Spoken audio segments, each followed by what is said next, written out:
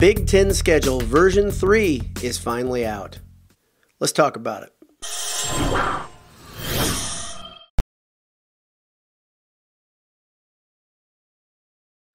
Mom, thanks for watching.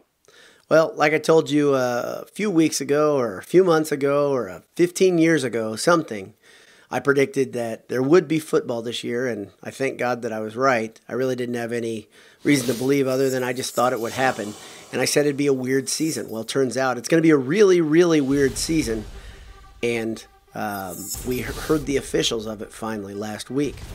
I didn't rush out to get a quick cast to you. I apologize, but the reason I didn't is I've gotten into this rhythm, especially with Purdue sports, that there isn't really any reason to hurry right now.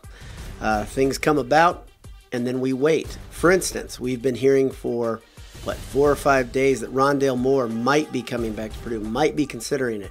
And some pretty good sources out there, some pretty trustworthy sources are actually saying there's reason to believe it's a possibility. That doesn't mean it's going to happen. That means that it's a possibility.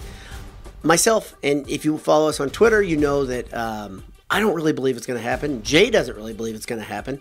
And I don't feel any reason to get my hopes up at this point. I think even without Moore, that's going to be a good wide receiver core. There's so many reasons to have hope, so much speed, so much skill. This is a good receiving core. But with Rondale Moore, Purdue would be flat out deadly. I just saw on Twitter right before I got on here, the over-under for Purdue's season after the schedule was released was 3.5 wins. I say over, and I say over by quite a bit. I'm not a betting man. You guys might know that. I think you know that if you've been listening or watching for a while. I don't bet on Purdue sports, but I do think Purdue is going to win more than 4 games.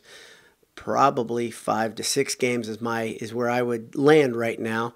There are some questions we've got before we would get the cart in front of the horse on how would they get to that many wins. And to me, there are a couple things that you got to think about. You got to think about weather. This is like my biggest thing. This has been the pain in Jeff Brom's side since he got to Purdue.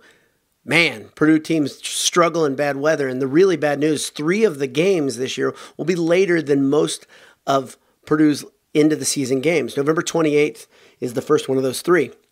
That's pretty late in the season, especially in the northern Midwest.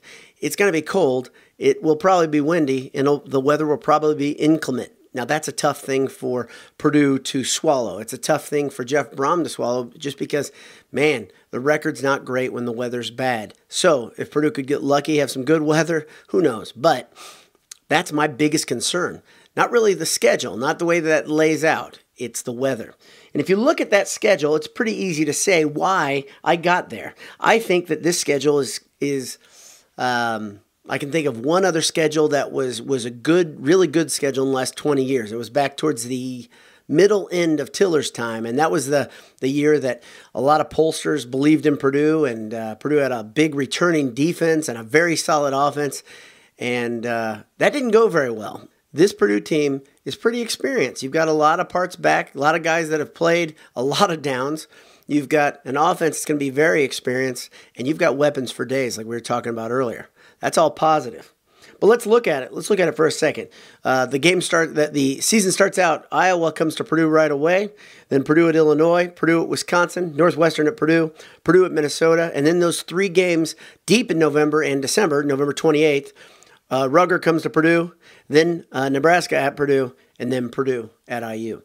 Honestly, the Purdue at IU game is the most attractive one, of course, because IU's weather tends to be pretty decent. Southern Indiana is a little bit better than specifically New Jersey or Minnesota or Nebraska or any place in the normal Big Ten, Chicago area, Michigan, wherever you want to go. Southern Indiana is about as good as you can get. So that's a pretty good draw. And the other thing that's really good is the outer divisional games that stuck from the original schedule. In case you don't know, this schedule was based heavily upon the original schedule.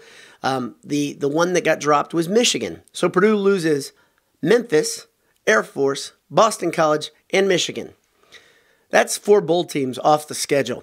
And while that might hurt your, potential ranking or strength of schedule ranking, that sort of thing, I don't know if we should be looking at the season that way, like you do a typical season where you say, to be the best, you got to play the best. To me, and to a lot of people that I know, a good friend of mine said, and I'll quote him here, the victory might just be playing this year.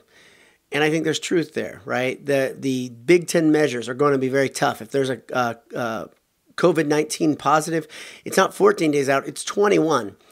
That's steep. That's going to hurt. There's no doubt. And the thing that you got to look at is guys are going to get the virus. Guys are going to contract it. And it looks like a very, very, very high percentage of them have gone through, athletes and young people generally, with zero symptoms, which is fantastic.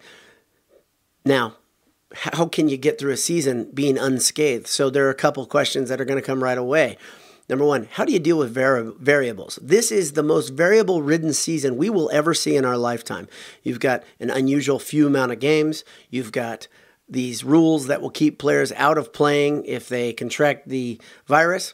You've got stadiums with no people in them. That is a big deal. And I don't think that can be discounted. If you watch NBA basketball, if you watch NFL football, if you watch other college football games, it's an odd thing to see a big empty stadium. And the Big Ten looks like they're not going to have any fans in the stadium for all season. I think that was one of the things that got the season done, actually, because there were some presidents that were just absolutely opposed with the idea of there being football this year.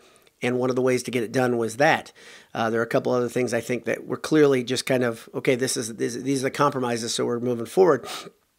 And they're going to be a little bit tough to deal with. So the question is, do you have a coach that can get your guys ready and get them motivated without having parents and families in the stands, without having the rivalry and the intense fans from Wisconsin, for instance, on the other side?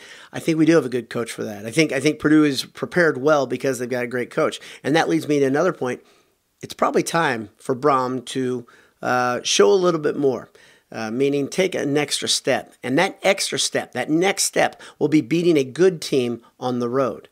So there's some opportunity here. You've got Minnesota, which Minnesota was a 10-win team last year. Minnesota is going to be tested, I think, right away.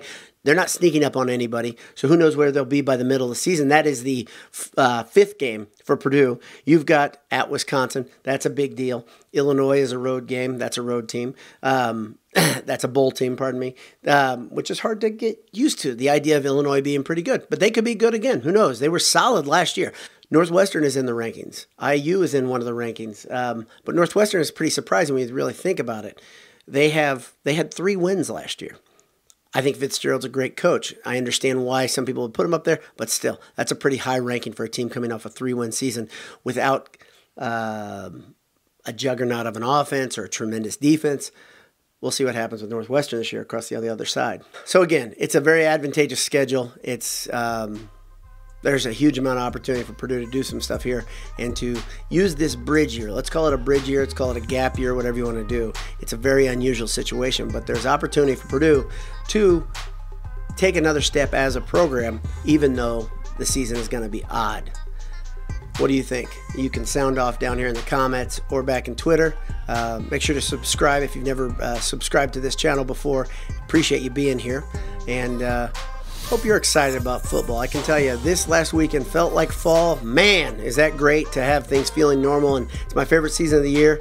It's good to feel like football's coming. Have a great day. God bless you, and hammer down. BS all the time.